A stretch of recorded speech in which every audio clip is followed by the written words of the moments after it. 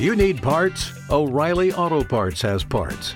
Need them fast? We've got fast. No matter what you need, we have thousands of professional parts people doing their part to make sure you have it. Product availability. Just one part that makes O'Reilly stand apart. The professional parts people. O'Reilly Auto Parts. Today's society, music is influenced by a culture that I think is missing the relevance of real hip-hop. It came out of New York, it came out of New Jersey, and Oakland, I guess all of which is combining the two artists that are featured in the series. To be able to see artists that still influence the people that influence those who are influencing the culture today are important. So what I love about the series is that it keeps the legacy of two icons alive. And for me and the people that come after me, to be able to see that and just embody the spirit of what they contribute to music is really important. Okay, so we're going to bring to the stage Bookeem Woodbine. For all of you who have been living under a rock and don't know who he is, he's been in movies such as Life, Crooklyn, Jason's Lyric, which is one of my favorite movies. One of my favorites. Ever. Dead Presidents, another one of my favorites. Spider-Man Homecoming, Ray Riddick, and he was nominated for an Emmy for his role in Fargo as Mike Mulligan. So we're going to bring to the stage Bookeem Woodbine. Give it up for him. Let's go.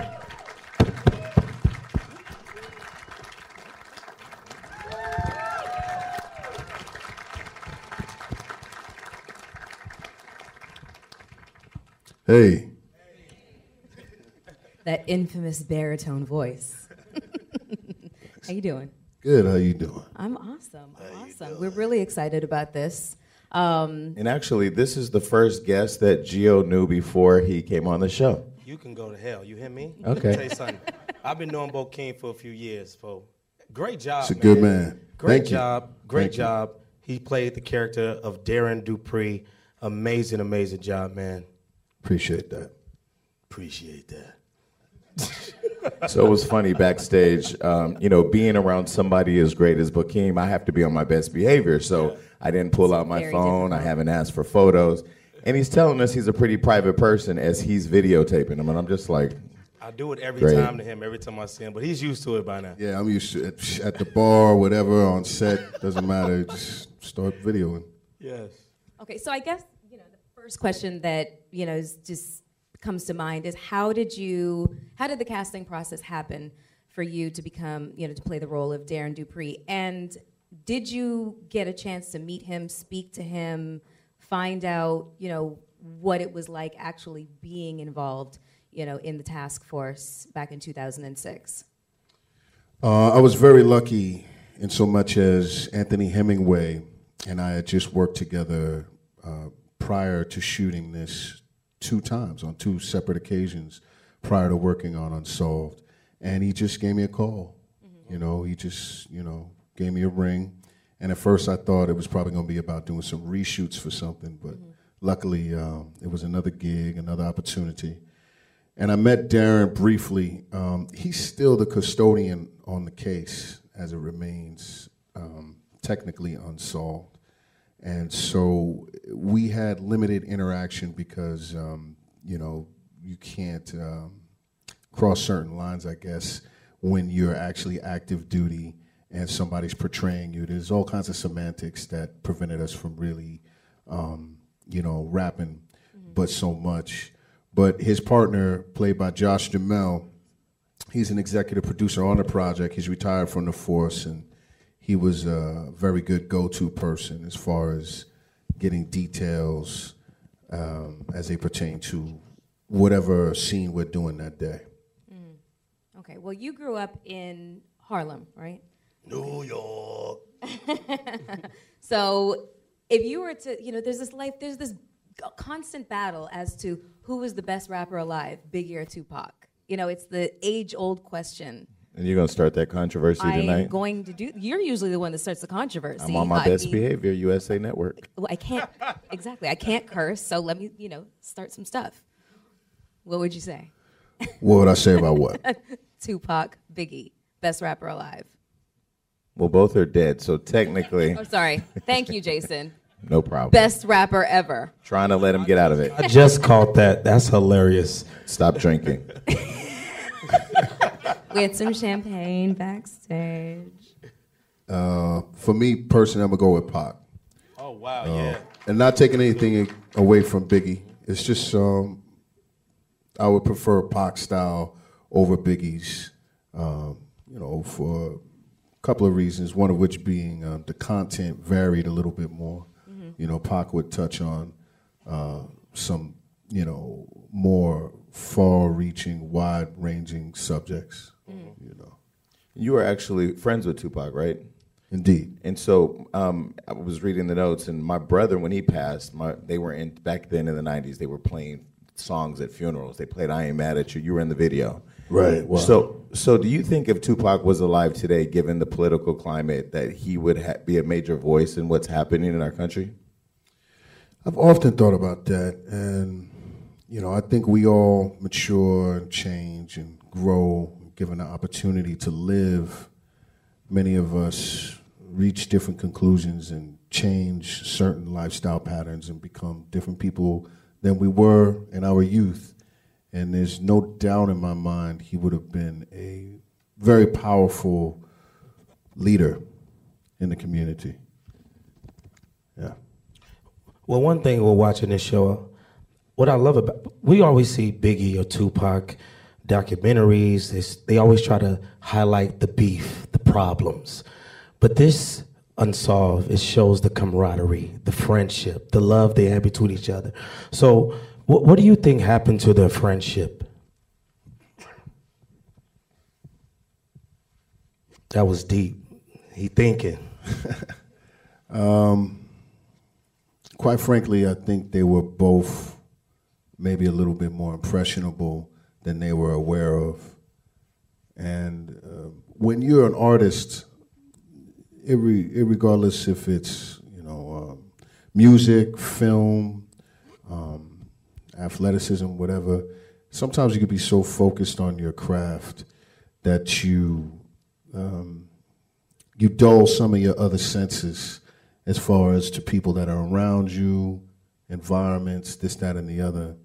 And that's when, unbeknownst to you, you can get pushed or pulled in one direction or another and kind of taken off your path a little bit without even knowing it. And in that moment, subterfuge and, all types of negative energies, such as the ego, people whispering in your ear different things. So I think that might have been a case of what happened with them. Who would you say was really the person that threw the gasoline on the flame, that kind of ignited, the beef between the two of them? Because from my perspective of watching it, that's kind of what I saw. The camaraderie was there, but then just through a series of misunderstandings and unfortunate events, Tupac got this idea that, Biggie was out to get him and just was, went from friend to foe. Who do you think was the main player in terms of igniting this into the serious situation that it became? I have my own opinion about that, but I'm going to keep it to myself, and I think people should take the opportunity to make up their own mind about that. So we've been privileged to watch 7 episodes. We just heard we have access to 2 more, so we're definitely going to run home and watch those. For the audience, they haven't seen those. But what I thought was captivating was this actual, in contrast to that was a movie that came out? Indeed. Okay. In contrast to that, this shows, I think, 3 different perspectives. It shows Biggie's, Tupac's, and then the police department, which all coincide. No, wrong word. All collide and tell an amazing story. So it's really good to be able to sit front seat and watch all these 3 different stories play out. What do you think over the years, with all the different people that have passed away, why have these 2 deaths had the most impact on our culture? It's a great question. For a lot of reasons. One of them being that after they passed, shortly after they passed, hip-hop in and of itself started to gas out a little bit. There were, progenitors from the South and people from the Midwest, and a lot of people, who brought some new energy to it, and they deserve to be recognized. But it wasn't the same. It was almost as if the air got sucked out of the room. It's quite frankly, I love hip hop, but I have to keep listening to stuff from the 90s. You know what I'm saying? Like nowadays, hip hop it's not what it used to be. You know Trash. What I mean? I almost got in trouble backstage because I was doing the intro to this, and I went a little further than what you just did, but I totally agree. Music is completely different. There is no more rock and roll. There is no more hip hop as I remember it. It's they were like almost like with the risk of being culturally insensitive. I hope nobody takes offense to this, but they were like the last of the Mohicans, if you will. And when they were gone, the vacuum that was left was replaced by a corporate mentality that really took over, even in the mindset of a lot of artists. Their pursuit of material wealth, it wasn't just something to rub, your enemy's face in the fact that you have this, that, and the other. It was a real deep-seated desire for material wealth, and they proliferated this notion amongst the youth that having things and wealth was the epitome of success and personal achievement. And so after they went, the spirit, to a degree, at least in the mainstream, there's always cats on the underground to keep the fires going or the embers burning. But they were the last big mainstream artists, for a long time, who to use a term from, my youth, kept it real. You know what I mean? So you grew up in Harlem, 80s and 90s. New York was a very, very different city than it is now. I call it a dirty Disneyland. It's a bike lane. What was it that kept you on the straight and narrow and kept you out of trouble? Because I'm sure that it was around every corner in Harlem. For me, I came from a good home, and my mom was, such a great example of what can happen when you apply yourself scholastically, and when you know where you come from, and when you have a clear idea of why you are in the situation that you're in terms of economics and the effects of segregation and nouveau Jim Crow, all of these different elements that come into play to create a situation whereby she was fond of saying you're going to have to work twice as hard to get half as much. So, that, and she got me a guitar when I was 12, and that really just took over my entire focus. I just became obsessed with practicing my scales and trying to compose music on the guitar. So, I would hear the gunshots and all of that and, the madness, and I would see it, but I was thinking about music all the time. So, and you currently have a band called 13 Wow. Purple Dragons. What's the name of them? Yeah. 13 Purple Dragons. What's true. the meaning behind that? Why did you name that your band? What's the meaning behind that? I mean, it's open to interpretation, but clearly, right? But anyway, no, 13 is, it's a powerful number. It means a lot of different things, transformation being one of them. And purple has, some would say it has royal connotations, you know what I'm saying? And everybody knows what a dragon is, I was born in the year of the dragon. Just saying. Yeah, it's a good year. So when we look back over your career, I mean, we interview a lot of people, and sometimes when we get the sheet on them, we just go, oh, we're going to have to make that sound good. This is going to be hard. But looking at your career, Life, I mean, there's just some movies that you've been in. Life, Crooklyn, Jason's Lyric, which is one of my favorite, Dead Presidents, Ray, and Juice. When you choose a film or a project to participate in, what is your thought process behind deciding whether to do it or not? Oh, so pretty simple. It comes down to when is the rent due? No, I'm kidding. I'm just being funny. No, listen, if I'm in a position to be objective and think clearly about it, I'd like to find things that have a different it can be interpreted in there's more underneath the surface than what appears on the surface, basically is what I'm trying to say. I like to play, like if I'm playing somebody who looks kind of square and they're dressed in such a way that you would think they work on Wall Street or whatever, I like to try to find what it is about that person that is the opposite of that. And if it's somebody who you would think, robs people for a living, what is the opposite of that? And then, so I always try to find things that are different than what they appear to be. So going back to the Unsolved series, why do you think it's been so long without any arrest? I mean, there were so many people there. I mean, it's in Los Angeles. A lot of people believe it's the police department covering it up, and there's just a lot of politics. But having been ingrained in the project now, friends with Tupac and around during that era, why do you think that it's been so long without an arrest? Because it's not what you know, it's what you can prove. That was deep. That's very true. That's wow. very true. That wow. You didn't have to even go into depth with that. That just crumbled mountains. I think Denzel said that himself. It's not what you know, it's what you can prove, okay? And you just good, man. You That's just really did good.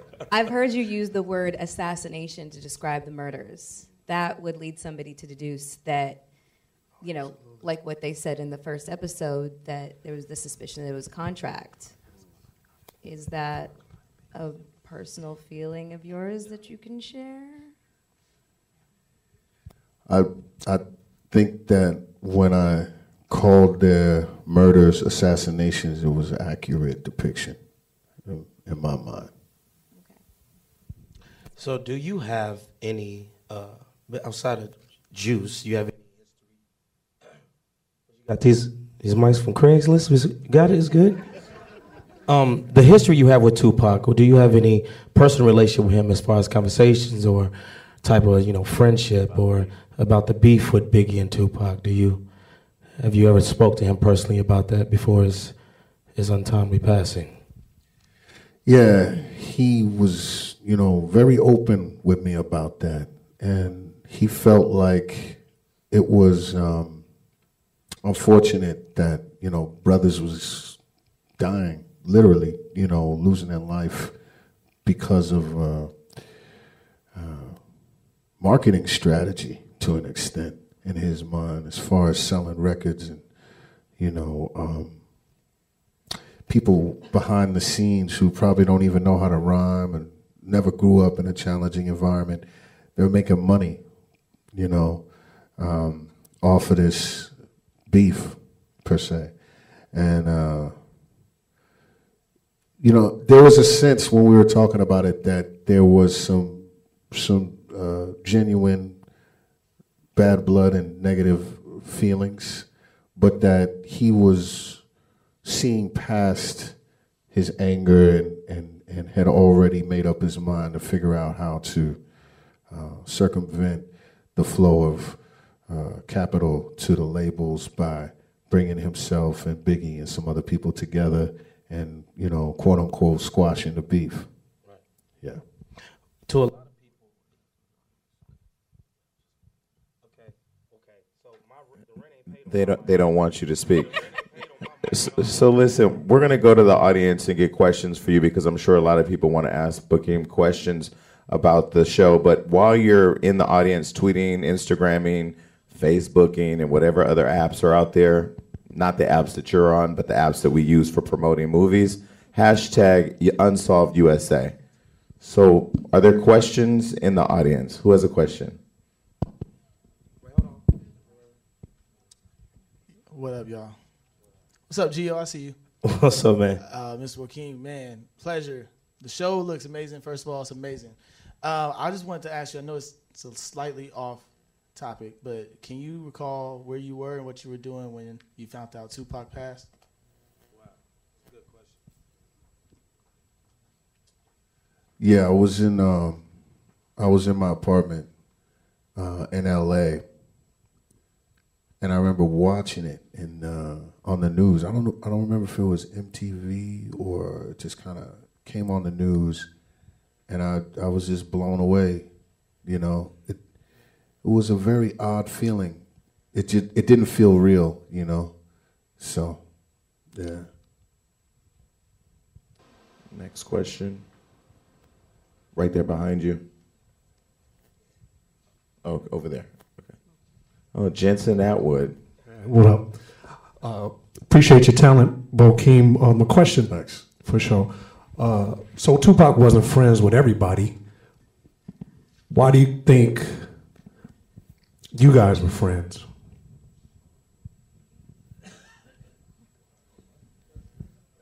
You know, we just got along right away. It was no big thing. I tell this story, and you know, I don't mean for it to be disrespectful or perceived the wrong way, but we met because you know, a bunch of us were smoking a blunt. Okay. I mean, as you did in the 90s, any of y'all that were around in the 90s, y'all probably smoked a blunt once in a while, too. Anyway, we were smoking a blunt, and he couldn't get the blunt. It was the weirdest thing. It was like everybody kept passing it almost around him or something like that. I'd never really seen anything like that before in my life. And I was like, well, hold on, y'all, you know, you keep missing pot. You know, and finally I said, come here, man, you know, and So you messed up the rotation for him. I did, yeah, and I gave him the blunt. And, get your shot in the you know, face. he wasn't quite as big a name as he became at that time. Even though it was just a second later, he was everywhere. But I don't know, I like to think maybe he remembered that, you know. Any more questions? Right. Go ahead and stand up, please. So we've spoken about your relationship with Tupac, and we all know that you've been in this industry for a while doing amazing work. I wanted to know if you could speak toward what people closer to the family and closer to Tupac and Biggie may be feeling now that all of these biopics and, you know, these great shows depicting what people think happened, what really happened. What are people closer to that situation feeling like at these moments? I can only talk about one gentleman, Mo Preem, you know. His brother is very supportive of the show and was instrumental in helping us capture the accuracy, particularly working with Mark Rose and his depiction of Pac. And he's very supportive of it. And from what I understand, he's seen it and he approves. So. Okay, over here. Oh, we're going to get you a mic coming. Oh. Bookeem, my question is this. Ray was in 2003, right? How do you look exactly the same right now as you did in 2003? That's what I want to know. Black don't crack. First of all, I appreciate you saying that. I got great genetics from my mom, you know, and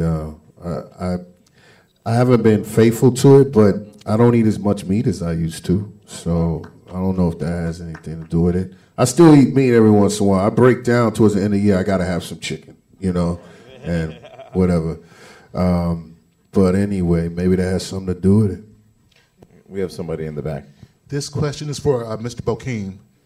Did Quincy Jones have an opportunity to produce Tupac? Did he have that opportunity to do that with him at one point? I don't know. As far as I know, No, but I don't know for sure. I don't think so, though. Okay. We got one more. Questions down here in the front. We'll come down. Well, come down to the front.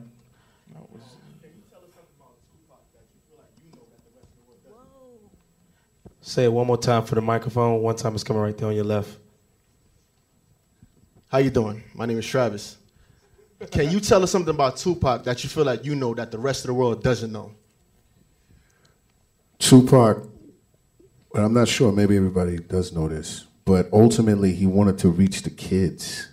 You know what I mean? His ultimate goal was to get into the minds of the youth and change their perception of themselves, if you will. He wanted people to see themselves the way he saw himself. And the way he saw himself was larger than life. And he felt as though if everybody looked at themselves the way he looked at himself, we would eliminate so many problems. Because everybody's esteem would go up. So he always wanted you to feel great about yourself. And he wanted to start with the kids. So I have a question really quick just to kind of break this up. We'll get right back to you. I just thought about this. You were in Jason's Lyric, again, one of my favorite movies. Yes. Jada Pinkett Smith was in that movie. She was close to Tupac. You were friends with Tupac. She was very critical of the film that had come out about capturing their relationship. I got this. Capturing their relationship. Go to hell. Did you and Jada ever talk about your relationships with Tupac? We never did. But it's because of her that I got a chance to meet him that first time, because she brought him to the premiere of Jason's Lyric. And when we were hanging out, she was a little bit like, you know what I mean?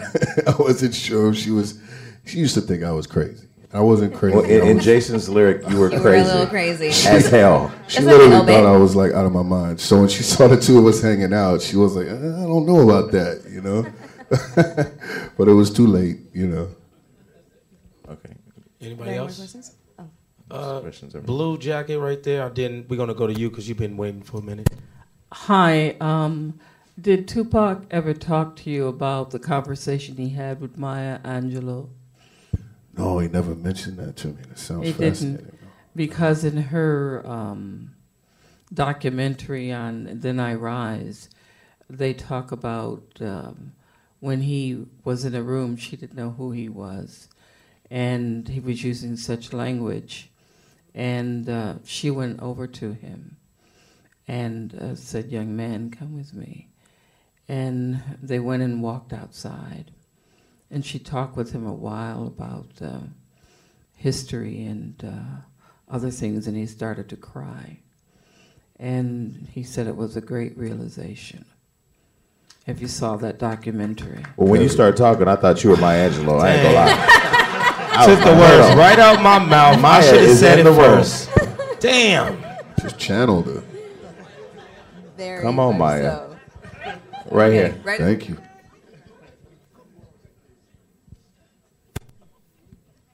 Yes, when you did the video, I Ain't Mad at You, with Tupac, with him being your friend in real life, and then you doing the video, how did that affect you psychologically? Because, I mean, you was right there, you was going through a thing, and then Tupac's spirit came up and set the money down by you, and then you looked up and bam, the money was right there. Pac's like, I ain't mad at you. So how did that affect you psychologically? You just took me all the way back. It was interesting because we shot the video in, like, let's say March or something like that. I don't remember exactly. And normally the turnaround is like 2 months, 6 weeks to 2 months. You shoot a video, 6 weeks to 2 months later, it's out. So I was waiting and waiting and waiting and waiting. The video never came out. Months and months and months and months. And finally I was like, whatever. I guess it ain't coming out. And then right after he passed, they put it out. It was the strangest thing, man. To this day, it still bugs me out. Like, why'd they hold it so long? It's weird. It's a weird feeling. Yeah. Anybody else? Let's do right here. Sister Wakanda, take her the mic right there. That's a compliment. Let's go. You should fight him after this. You funny. But Bookeem, my question is, if you could go back to yourself as growing up, what message or what statement would you give to people to move forward and just in their dreams and their aspirations that they want to pursue? It's a great question. I'll probably say don't be scared to spend time by yourself, because you're probably going to have to do a lot of that at some point. Maybe not forever, but you're going to have to spend some time by yourself. A lot of people are scared of that. So I would say don't be scared of that. You know. Okay, we're going to do 3 more questions. Okay, 4, and that's the final number. Okay, my question is, I myself love the movie Life, and I also look up to other entertainers like Martin Lawrence and Eddie Murphy. How was it working with those actors when y'all on set? Did they argue like they did in the movie, or? It was a great experience, man. Working with those cats. I didn't talk the whole time we shot because my character was mute. You know, he couldn't talk. So. Can't get right. Right. So, anyway, it was interesting to see how these guys, these are some of the best comedians in the world, some of the funniest human beings on planet Earth. You know, Bernie Mac, Martin Lawrence, Anthony Anderson, Guy Torrey, Eddie Murphy. It just, these cats, man. So, you know, I wouldn't talk. I made up my mind I was not going to talk. But they took it upon themselves to, like, try to make sure I was going to talk. You know what I mean? Especially Bernie Mac. He was like, oh, you going to talk. You know, you gonna talk to me. Oh. So I would never talk. And then it was just a very uplifting, giving set. Everybody was there to support each other. But Eddie actually got me one time because, you know, he was really sneaky, did dirty tricks. He was like, Bookeem, you're wrapped, man. You're wrapped. You're done for the day. And I was like, hell yeah, blah, blah, blah, blah, blah, blah, blah. And then he was like, I got you. You're still working. And I was like, damn. So that was the one time I slipped, you know. But yeah, it was a great experience. Anybody else right there? Hello. Whoa, this is... Hi. Since we're all here today to watch the film and discuss the unsolved murders of Tupac and Biggie, I'd like to ask you, who do you think killed Tupac? Dang, that was deep. I'm going to hit you with this mic. Great question. I think what the show depicts is accurate. Really? And like I said before, it's not what you know, it's what you can prove. So what difference does it make what I think? 2 more. Hold on. Let's get somebody on this side of the room. Is there anybody over here? Okay. Is there a mic over there? Okay, there's no mic. They left you. Oh, well, here she comes. Hold on. We got to spread the love. Right. Remember, guys, if you're taking pictures, please hashtag Unsolved USA. Please. How y'all doing? I want to give a shout out to all 4 of y'all. Y'all are the real inspirations for filmmakers like myself. But this for Bookeem. She kind of asked my question, but it was like I wanted to ask, was there any information that you didn't know that you figured out through the whole process of the show? A lot of stuff I had no idea about. Going back to that time, if you remember, it was a big splash and a big announcement in the papers and on the news about them being murdered. And then after that, it was just a media blackout for a while. It was like it wasn't addressed. It's like it happened. They did little follow-up snippets for about a week, and then just like they wanted to wipe it off the collective consciousness. And then so what I found out was just how hard people were working behind the scenes, you know, unbeknownst to us, definitely unbeknownst to me, you know, to try to figure out what was going on and how many coincidences there were in the case. There's so many things that happened that was strange, like, you know, this person would have to be there at the same time as this person. And like, you guys seen 7 episodes. There's a lot of weird things going on. And it's not even necessarily human error or anything like that. Just things happening almost like they were being orchestrated in some way that we can't understand as regular people.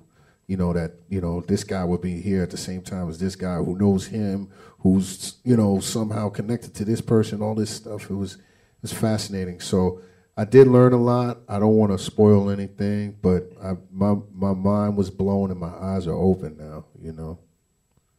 I was going to say, too, you know, the first episode is great, and it gets better. I mean, it's shot so well, and the actors, everybody just equally was amazing throughout the whole project. When we found out that it was going to be on the USA Network, I was wondering if Detective Stabler and Benson would pop up.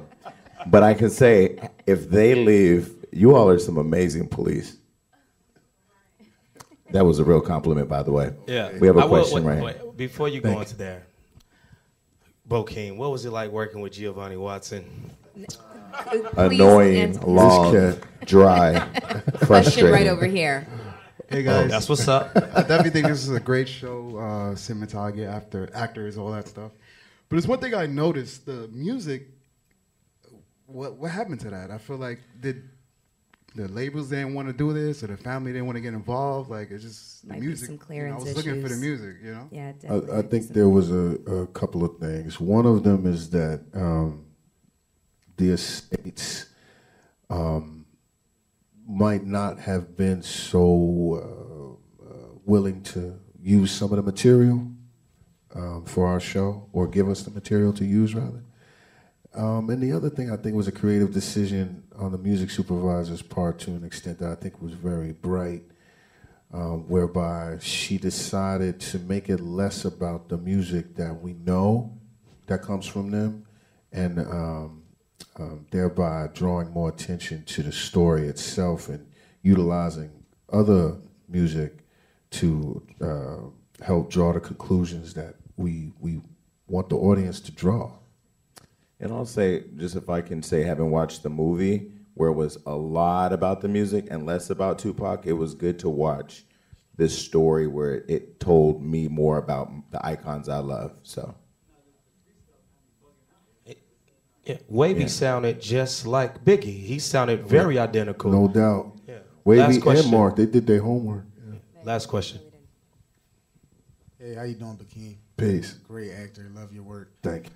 I had a music question because, you know, in the whole, you know, when you think about Biggie and Tupac and you think about the iconic music they did and just how legendary their songs are, if you had to pick one Biggie song and one Tupac song, which would be your, if you only could pick one to ever listen to again, like, which would it be? Like, and Bookeem, the lady sitting next to him was in the California Love video. I'm not going to put her on blast, but yes, she was. She used to sleep with Tupac. Do not, Jason Lee. This is not the studio. That's my friend, and if you know the show, you already know. We are with USA Network. We trying to come back. You hear me? Okay. Oh, that's crazy. That's a tough one. I mean, I've been asked that before, and it changes over time. Because they're both just so talented, and that catalog is crazy. Right now, I would say Smile for Pac, and for Big, I'm gonna go with what I said last time. And I don't condone this or anything, but it's just the lyrics are so fantastic. I was the 10 Crack Commandments. Yeah. That's awesome. Okay, so we're going to have to wrap this up, unfortunately. The room still has a bunch of questions. I still have some unanswered questions. And yes, but you have to come on our show where we can really be reckless. Sounds good. Yeah, Hollywood Unlocked Uncensored. So thank you so much for joining us. Thanks for having me. Thank you all for coming by. Appreciate it. And thank you, USA Network. Thank you, USA Network, for this opportunity. This was awesome. Good night, everybody. Get home safe.